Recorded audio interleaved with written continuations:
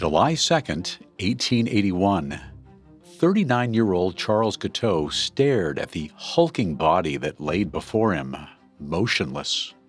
Guiteau's eyes were wide. He was surprised that he'd really done it. After weeks of stalking and planning, he finally shot the President of the United States, James Garfield. Smoke billowed from the barrel of the .44 caliber British Bulldog in his hand. He turned and saw Secretary of State James Blaine screaming. But for a few seconds, all Charles could hear was his own heavy breathing. And then... chaos. A sudden realization came to him. He needed to run. He pushed his way through the crowd of people running in every direction. He could see the door in front of him. Just a few more steps, and he'd be free. Then he heard someone shout, "Get him!" All of a sudden, a sharp pain ran through his neck and wrist. He was unable to keep running. A ticket agent had grabbed a hold of him. He called out, "Here he is, officer. This is the man who shot the president." Charles watched as police officer Patrick Kearney came running up and took him into custody. He tried to wiggle his way free, but Kearney was too strong. Charles stopped trying. He knew it was pointless. He turned to the officer and said, "I want to go to jail."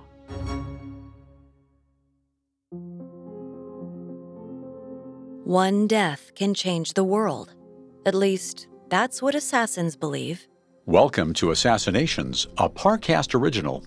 Every Monday, we examine the famous assassins of history and the men and women who were assassinated. I'm your host, Bill Thomas. And I'm your host, Kate Leonard. This is our second episode on the assassination of President James Garfield by Charles Guiteau in the summer of 1881. You can find episodes of Assassinations and all other Parcast originals for free on Spotify or wherever you listen to podcasts. To stream Assassinations for free on Spotify, just open the app and type Assassinations in the search bar. At Parcast, we are grateful for you, our listeners. You allow us to do what we love. Let us know how we're doing. Reach out on Facebook and Instagram at Parcast and Twitter at Parcast Network. And if you enjoyed today's episode, the best way to help is to leave a 5-star review wherever you're listening. It really does help. Last week, we discussed the lives of Charles Guiteau and James Garfield. We also tracked the circumstances that led the delusional Charles to fatally shoot the president. This week, we'll explore the medical malpractice performed by Garfield's doctors after he was shot. We'll also dive into the trial of Charles Guiteau. Finally, we'll take a look at the impact Garfield's death had and explore how the world would have looked had he survived to carry out his full presidency.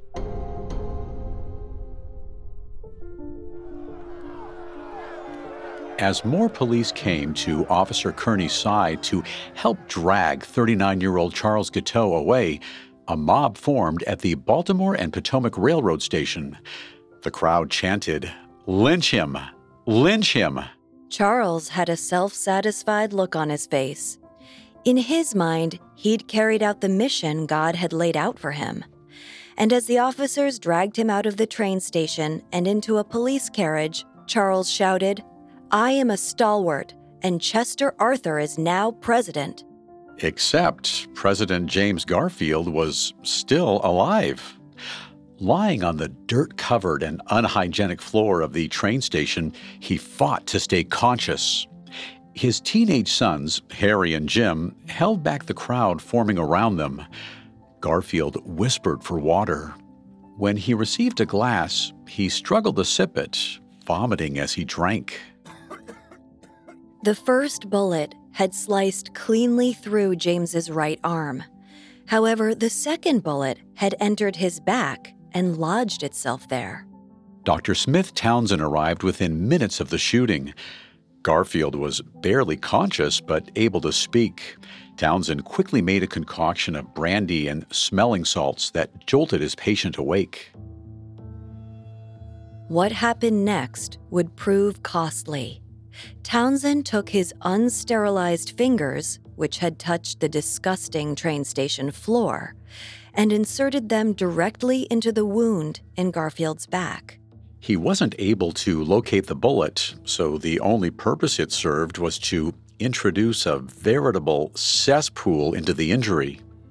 To examine him more thoroughly, Townsend decided they needed to get Garfield off the floor and away from the crowds. They hoisted the president onto a makeshift mattress and brought him to a private room. During that time, Townsend was joined by Dr. Charles Purvis, the chief surgeon at the Freedmen's Hospital. The 39-year-old would go down in history as the first Black doctor to examine a U.S. president.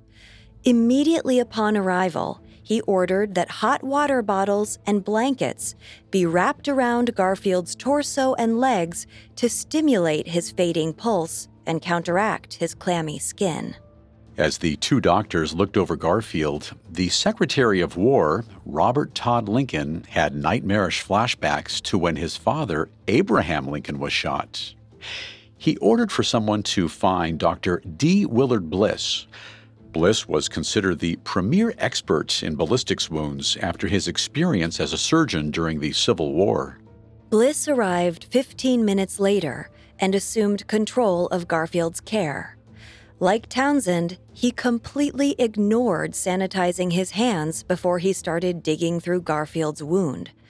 Antisepsis was a new concept in medicine that most American doctors were dubious about.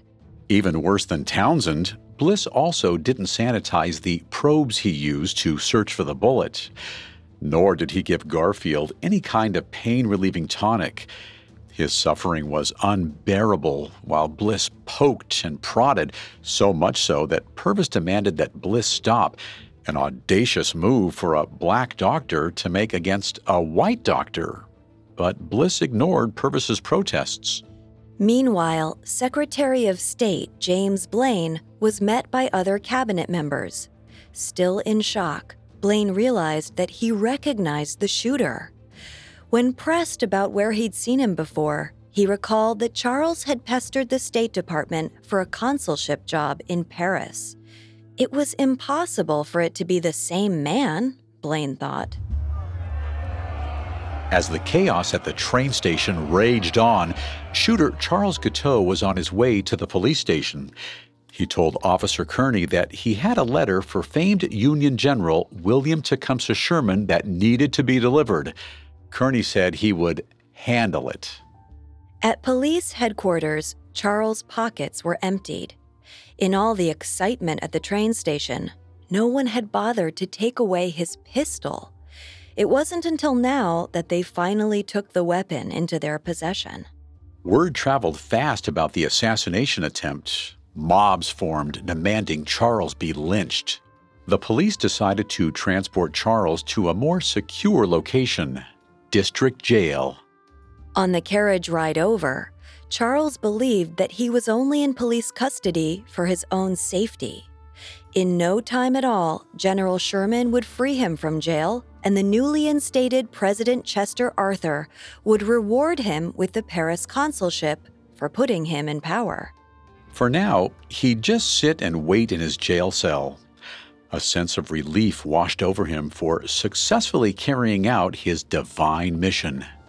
He was about to be famous for saving the country. Meanwhile, back at Baltimore and Potomac, Garfield asked to go back to the White House.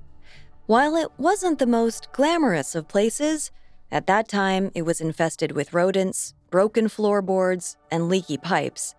It was still cleaner than the train station, and it was away from the crowds. 8 men carried Garfield down the steps and into a horse-drawn ambulance. The mob that surrounded the train station immediately quieted upon seeing the president, relieved that he was still alive. They finally arrived at the White House around 11 a.m., about an hour and a half after the shooting. Garfield was situated in a private room. A dozen doctors attended him, overseen by Willard Bliss. He repeatedly injected Garfield with morphine to ease the pain. The medicine caused Garfield to become nauseous throughout the day. Despite the intense pain and repeated episodes of vomiting, his spirits were actually rather high. He joked with the doctors and asked about his wife, Lucretia, who was on her way home from New Jersey. When she finally arrived that night at 7 p.m., the two spoke privately for less than 20 minutes. The conversation gave Lucretia a sense of hope. The doctors, however, believed that Garfield wouldn't survive the night. After a more thorough examination at the White House, the doctors concluded that his liver was severely damaged. Throughout the night, Bliss released updates to the public on the president's condition. The bulletins contradicted the truth, claiming he was feeling better. As Bliss was controlling public perception, he was also consolidating his authority. After gaining the trust of both Garfield and Lucretia, Bliss ordered the dismissal of all the other doctors. Outraged over the coup, many of these doctors told the press that Bliss was actually doing more harm than good. He disputed the accusations, continuing to spin his own narrative. Eventually, Bliss called in two highly respected surgeons to examine Garfield, mostly as a way to diffuse the blame should Garfield's condition worsen. Both surgeons individually inspected the president. The only conclusion they could come to was that the liver didn't look damaged, as was initially believed, but the president was clearly in grave condition. Throughout the day, Garfield's temperature spiked to triple digits. In response, Navy engineers created the first White House air conditioning unit by having fans blow over blocks of ice. Though it helped cool the room down, it was terribly loud and made the room humid, causing Garfield to feel even more discomfort. The next few weeks were a roller coaster for Garfield. His condition seemed to get better, then suddenly worse, and then back again. Pus began to expel from his wound, which doctors incorrectly took as a good sign. After the pus came severe rigors and an even higher fever, signs of blood poisoning. Garfield was drenched in sweat and fatigued. At one point, he scratched on a chalkboard, "Strangulatus pro Republica," or "Tortured for the Republic." On July 23, 1881, 3 weeks after the shooting, the truth about Garfield's condition finally broke. One of the other doctors told reporters that the president's health had worsened so much through Bliss's neglect that he was almost certainly dying. Even Bliss, by that time, recognized the president's worsening condition. He believed that he had done all he medically could and asked for help from other fields. One person to answer the call was inventor and scientist Alexander Graham Bell. On July 26, 1881, Bell visited the ailing, pale president. He brought a crude metal detector that would hopefully locate the bullet using electromagnetic waves. The device, unfortunately, didn't work. But Bell was determined.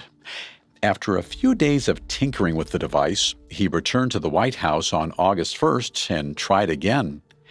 They removed all metal objects from around Garfield's bed to avoid any interference. They placed the device on Garfield's chest, where Bliss suspected the bullet was. Bell listened and heard a faint, pulsating noise.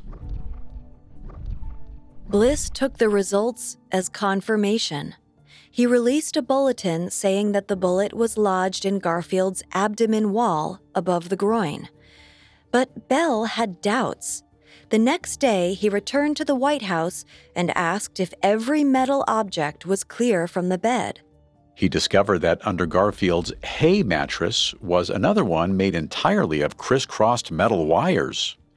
It made sense that the White House would have a newly invented box spring. But to Bell, it was a shocking revelation that may have tainted the test. Perhaps the bullet wasn't in his abdomen at all, and they were looking in the wrong section of his body. Unfortunately, Bell was called back to Boston before he could run another test. And in his absence, Garfield was once more left in Bliss's incompetent care.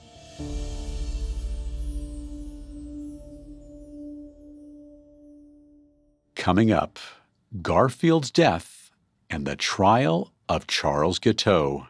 Now, back to the story.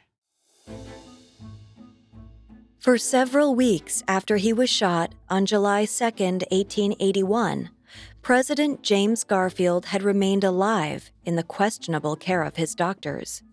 Their rejection of germ theory and squabbles in the public eye left Garfield in a drawn-out period of suffering with no recovery in sight. For the next 6 weeks, through August and the beginning of September, Garfield's health deteriorated thanks to the help of Dr. D. Willard Bliss and his associates. He experienced paralysis of the face, causing his eye and cheek to swell.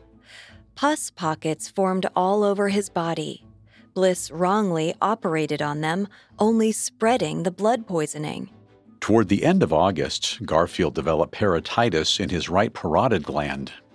These glands are located on both sides of the mouth in front of the ear and produce saliva. Garfield's infection caused blockages in the ducts, forming a large boil beneath his right ear.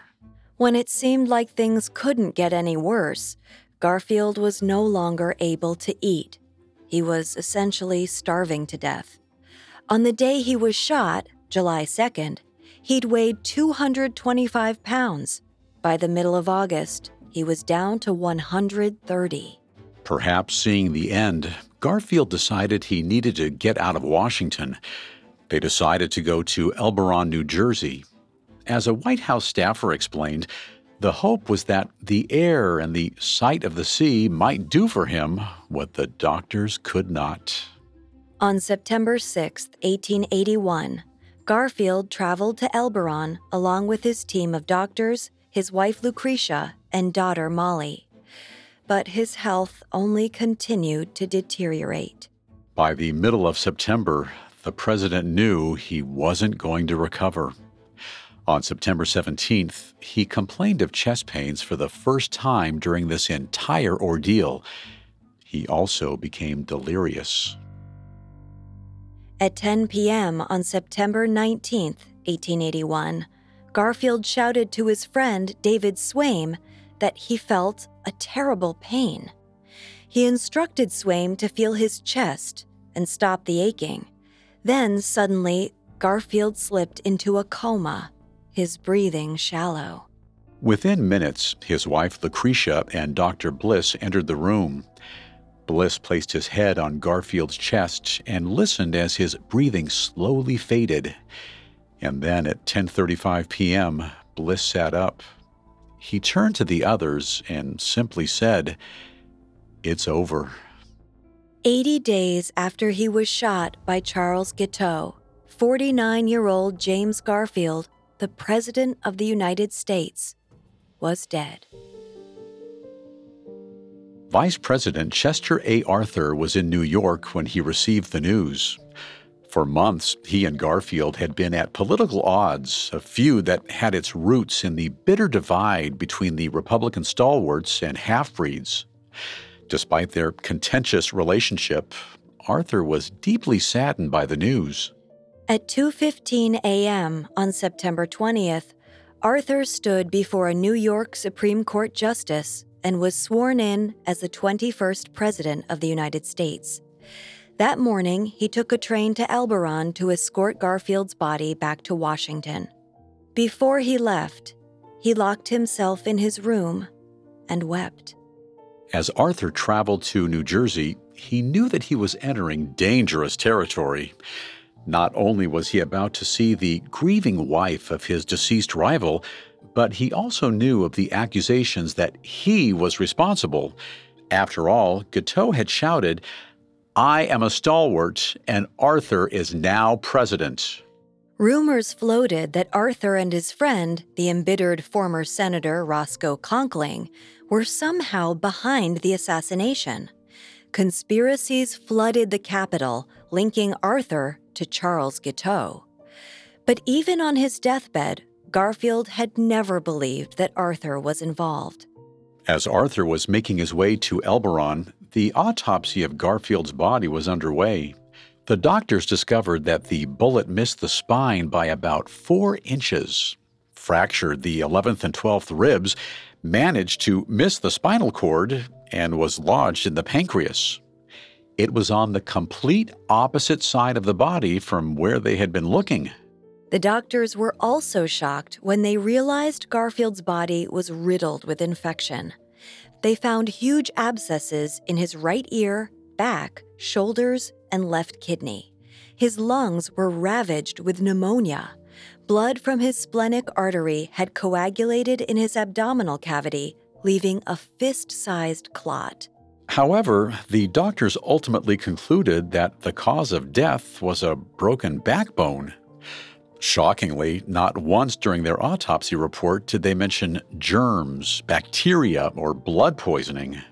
When Garfield's body reached Washington, D.C., it was displayed for public viewing in the Capitol Rotunda for 2 days. Hundreds of thousands of people came to pay their respects. One reporter noted their surprise at the diversity. Men and women of all colors and classes waited hours to say goodbye to James Garfield. But by September 22nd, the bacteria that was still in his body accelerated the decomposition. The casket was closed and never opened again for anyone to see. The following day, Garfield's body was sent to Cleveland, Ohio for burial. Throughout Garfield's slow demise, Charles Guiteau remained in his jail cell, waiting for Chester Arthur to come and absolve him. But the admiration he expected never came. In fact, one soldier, Sergeant William Mason, was so tired of seeing Charles alive that he shot at him through the jail cell window. Mason missed and was sentenced to 8 years for the assassination attempt. He never regretted the act. When Garfield finally died, 80 days after the shooting, no one ever told Charles. It was in passing from his guards that he discovered that Garfield had succumbed. Throughout the country, newspapers ran letters from citizens describing creative ways that Charles should pay for his crime. According to historian Candace Millard, one letter claimed that Charles should be thrown to a pack of hungry dogs. In her state of mourning, Lucretia Garfield told her children to try and feel some kind of sympathy for Charles, only because it was the Christian thing to do. By now, they had heard of Charles's visions of grandeur and that he may be mentally ill. But Molly Garfield felt no sympathy for the man who killed her father. She thought Charles should be tortured to death. Instead, he went on trial. On October 14, 1881, Charles J. Guiteau stood before Judge Walter Cox and pleaded not guilty by reason of insanity. He said, quote, "Insanity, in that it was God's act and not mine. The divine pressure on me to remove the president was enormous that it destroyed my free agency, and therefore I am not legally responsible." Word spread about his questionable mental state, and fear grew among the public that Charles may potentially get away with murdering the president. Charles's trial began on November 14, 1881. Throughout the proceedings, the courthouse was packed with onlookers and gawkers. Charles was represented by his brother-in-law, George Scoville, along with another attorney. Charles argued that he could represent himself, but Scoville refused to allow it. In addition to pleading insanity, Charles and his defense blamed Garfield's death on his doctors. Early in the trial, as a witness testified about the events of July 2nd, Charles interrupted and shouted, "I deny the killing, if Your Honor please. We admit the shooting." His disturbances continued throughout the trial. Every day, Charles either refuted witnesses mid-testimony, spoke directly to the judge without permission, or loudly disagreed with his own attorneys during cross-examination. At one point, Scoville demanded the judge make Charles keep quiet, but it accomplished very little, and he continued to talk over whoever was testifying. Finally, on November 28th, Charles took the stand himself. For a week, he recounted his childhood, his time at the Oneida Community Commune, and his year as a traveling evangelist. Finally, he revealed his motive for shooting Garfield. After surviving a boat crash, he knew that God had delivered him for a mission. His divine purpose was to save the country by shooting the president. As the days went on, the public grew restless. The slow-moving trial became too much for one drunken farmer. One afternoon, as Charles sat in his carriage waiting to leave the courthouse, the farmer brandished a pistol and shot through the carriage window bars. The bullet missed Charles but left a hole in his coat, and he remained in constant fear. Finally, after 2 long months, the trial concluded. The closing arguments were more or less a rehash of Charles's mental state. He was allowed to speak one more time to the jury. Once again, Charles claimed the shooting was an act of God. And then he sang John Brown's Body, a popular folk song about the famed abolitionist. It only took the jury 1 hour to decide his fate. On January 26, 1882, the jury foreman announced that Charles Guiteau was guilty as charged. The court erupted in applause and cheers. When they finally quieted, Charles announced that God would avenge him for the outrage that had just occurred. For the next 6 months, 40-year-old Charles still firmly believed that he was going to escape the hangman's noose, whether through his appeals or a direct pardon from President Arthur. But on May 22, 1882, Charles's final appeal was denied. In a letter to Arthur, Charles proclaimed that he was responsible for Arthur's presidency and that the least he could do was free him. On June 24th, Arthur, after careful consideration, decided not to pardon Charles Guiteau. On June 30th, 1882, Charles accepted that no help was coming to him. Resolved, he wrote a poem as his final words. As Charles made his way to the gallows, he saw that a crowd of over 1,000 had gathered. When the people quieted, Charles read 14 verses from the Gospel of Matthew, chapter 10, which names Jesus' 12 apostles and their holy missions. Then, in a childlike falsetto voice, he sang his poem. I'm going to the Lordy, I'm so glad. I'm going to the Lordy, I'm so glad. I'm going to the Lordy, glory hallelujah, glory hallelujah. I'm going to the Lordy, I'm so glad. When he finished, the executioner placed the black hood over his head, bound his legs, and wrapped the noose around his neck. Charles let the poem fall from his hands. By the time it hit the ground, the trap door had opened. To thunderous cheers and applause, 40-year-old Charles Guiteau dangled from the gallows pole. The man who shot President James Garfield was finally dead.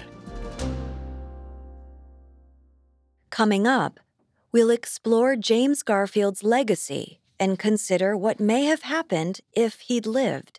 Now, back to the story. After suffering for 80 days, 49-year-old President James Garfield finally passed away on September 19, 1881. The doctors, in their search for the bullet lodged inside of him, inadvertently infected his body with deadly germs and bacteria. On June 30th, 1882, 40-year-old Charles Guiteau was executed for the assassination. To the end, Charles believed that it was his divine mission to kill the president. The case of James Garfield and Charles Guiteau wasn't an anomaly.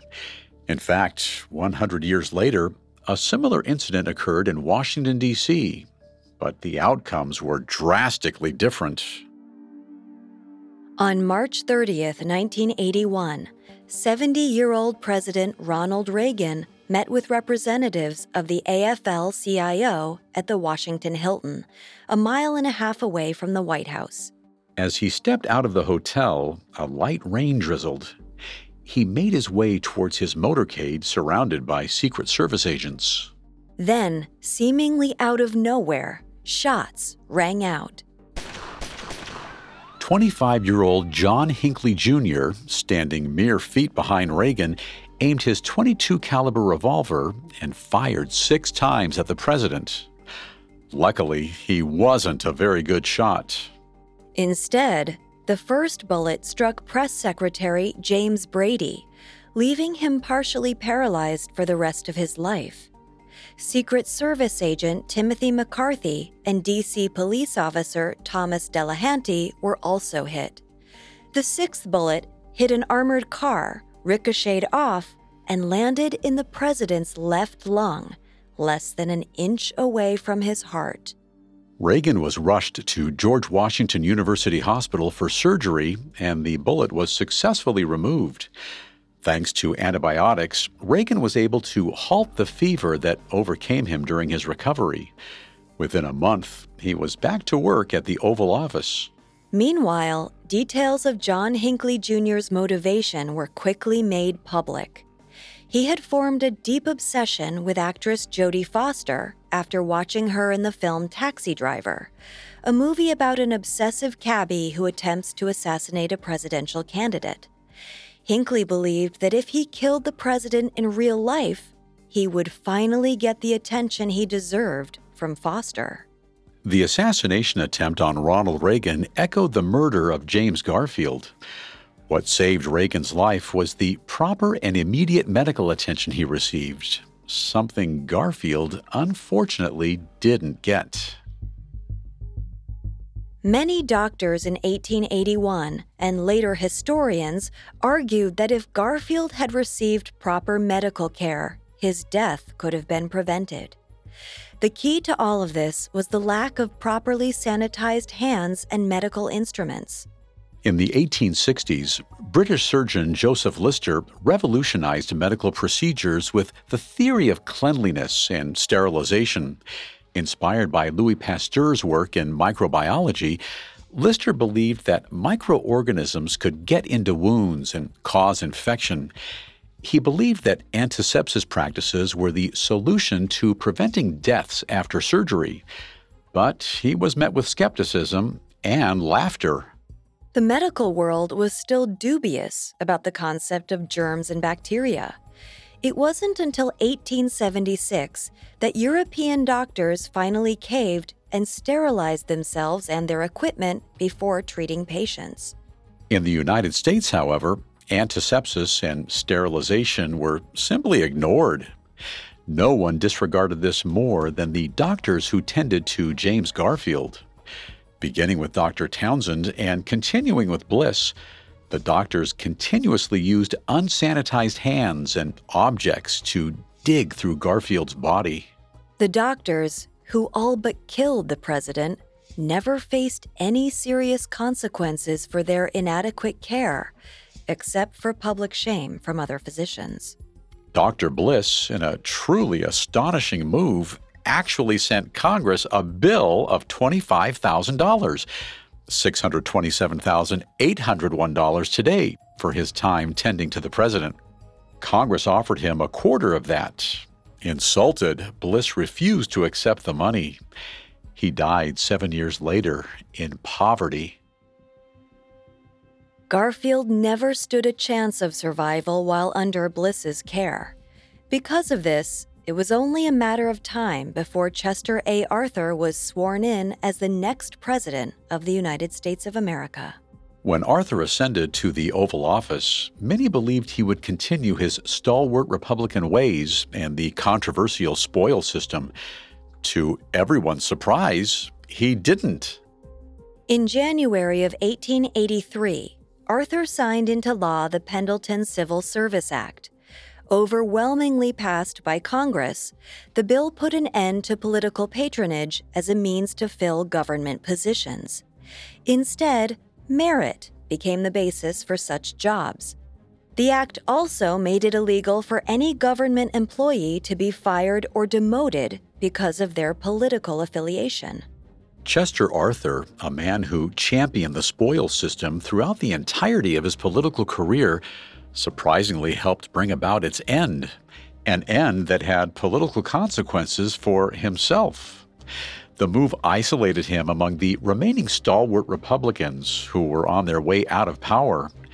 Even the moderates found themselves still nervous about Arthur's old radical ways potentially coming through. Illness prevented Arthur from seeking re-election, and in 1884, Grover Cleveland was elected president. Cleveland would become the only president to serve 2 non-consecutive terms, and the only one not lumped into the group of leaders known as the forgettable presidents. Sadly, James Garfield finds himself in this group, not because of his policies, but because his time in office was far too short. He served for only 4 months before Charles Guiteau shot him. And in the 80 days leading up to his death, Garfield held only 1 cabinet meeting. Garfield's legacy lies more in what could have been. He was a well-respected Civil War general and highly regarded statesman while in Congress. Though problematic in his views on race, James did believe that it was important for newly freed Black Americans to obtain an education and have the right to vote. When Garfield was elected to office, there was a promise that he was a man who could end corruption in Washington and set things right. He'd bring America back together. In death, Garfield did just that. Northerners, Southerners, Blacks, and whites all mourned James Garfield's death. It was the first time since that bloody war 15 years earlier that the entire country was brought together. Perhaps that is Garfield's greatest legacy. A still deeply fractured country, even after surviving a costly civil war, was able to come together for the first time because of a death. One wonders, what would the rest of James's political career have looked like had he survived? It is safe to assume that Garfield would have continued the fight to end the spoils system and political patronage that reigned in both the Republican Party and Washington, D.C. for so long. It is doubtful that it would have been as easy for him as it was for Chester Arthur, since Garfield's death accelerated the cause. But he was dedicated to ending as much corruption as he possibly could. Despite his opinions on race, which sadly may not have changed had he lived, James probably would have continued to fight for civil rights. This extends to education. As a person who spent his earlier career in academia at Hiram College, Garfield knew the importance of learning to read and write. In his inaugural address, he feared that without proper schooling, Black citizens risked becoming America's permanent peasantry. For the North and the South to be united and end the suffering from the Civil War, it needed to be the federal and states' obligation to end illiteracy. It wouldn't have been easy, but it is very likely that Garfield would have fought for a more substantive public education as part of his administration's goals. His vision of ending illiteracy sadly never came to fruition. In 2016, the Washington Post reported that 32 million American adults could not read. 50% of all Americans were unable to read above an 8th grade level. The lack of proper education, studies show, leads to an increase in individual poverty, an increase in crime, and long-term effects on the economy. Garfield's dream was lofty, and even if he was able to get policy passed, another president who disagreed with him would most certainly have undone his work. But it's possible that he could have enacted drastic education reforms. As long as Garfield was able to avoid serious scandal, we could assume that he would have been elected for a second term. This could easily have affected some of his foreign policy positions in the grand scheme of things. He and Secretary of State James Blaine believed that an increase in trade with Latin America was necessary. Garfield even instructed Blaine to organize a summit with various Latin American countries to help settle disputes and negotiate trade deals. Unfortunately, Chester Arthur canceled the conference when he became president. Had Garfield not been assassinated, the Pan-American Conference would have occurred in 1882, and perhaps trade with Latin America may have begun much earlier. Garfield was chosen as the Republican nominee as a compromise for the infighting between the stalwarts and the half-breeds. When he was killed, the stalwarts all but faded. If Garfield had not been assassinated, it's possible that he would have united the party. The process had already begun with his cabinet picks, but perhaps by the time he left office, the division would have been mended. Which leads to the possibility that Chester Arthur would never have been president at all. At the time of Garfield's death, he and Arthur had barely spoken to one another for weeks. The only reason Arthur softened his views was because of Garfield's death. It's possible that otherwise, Arthur would have continued his hardline, radical ways. The rift could have been so bad that he may have even left the vice presidency come the next election in 1884. And what would have happened to Charles Guiteau had he not pulled the trigger that July day at the Baltimore and Potomac Railroad Station? Charles was a deeply troubled person all through his life. After his execution, an autopsy showed possible signs of a syphilitic infection. In the late stages of the disease, the brain can become severely affected. However, the syphilis theory was discounted in 2006 by George Paulson, former chair of neurology at Ohio State University. Paulson argued that syphilis would have affected Charles's cognitive skills within 4 or 5 years. Because Charles had already been mentally ill for many years prior, he probably suffered from schizophrenia and grandiose narcissism. Given all this, we can assume that Charles would have continued a life of schemes and scams as a way to make money. He had a history of latching onto an idea like religion or politics and becoming overly obsessed with it until it no longer suited him. Had he not shot Garfield, it is possible Charles would have become bored with politics, as he had with evangelism, and found something new to obsess over. Since his assassination, James Garfield has fallen into relative obscurity, but at the time of his election, he carried with him a great deal of respect and potential. Born into poverty, Garfield exemplified the American ideal of pulling oneself up by their bootstraps. He dedicated his life to helping others, whether it was through his time in academia or in public office.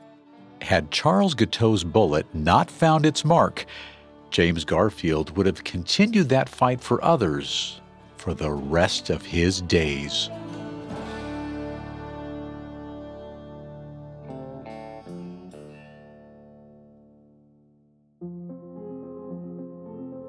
Thanks for listening to Assassinations. We'll be back on Monday with a new episode. You can find more episodes of Assassinations and all other Parcast originals for free on Spotify. Not only does Spotify already have all of your favorite music, but now Spotify is making it easy for you to enjoy all of your favorite Parcast originals, like Assassinations, for free from your phone, desktop, or smart speaker. To stream Assassinations on Spotify, just open the app and type Assassinations in the search bar. And don't forget to follow us on Facebook and Instagram at Parcast and Twitter at Parcast Network. We'll see you next time. Assassinations was created by Max Cutler, is a production of Cutler Media, and is part of the Parcast Network. It is produced by Max and Ron Cutler, sound design by Michael Langsner, with production assistance by Ron Shapiro, Paul Mahler, Maggie Admire, and Freddie Beckley. This episode of Assassinations was written by Joe Guerra and stars Kate Leonard and Bill Thomas.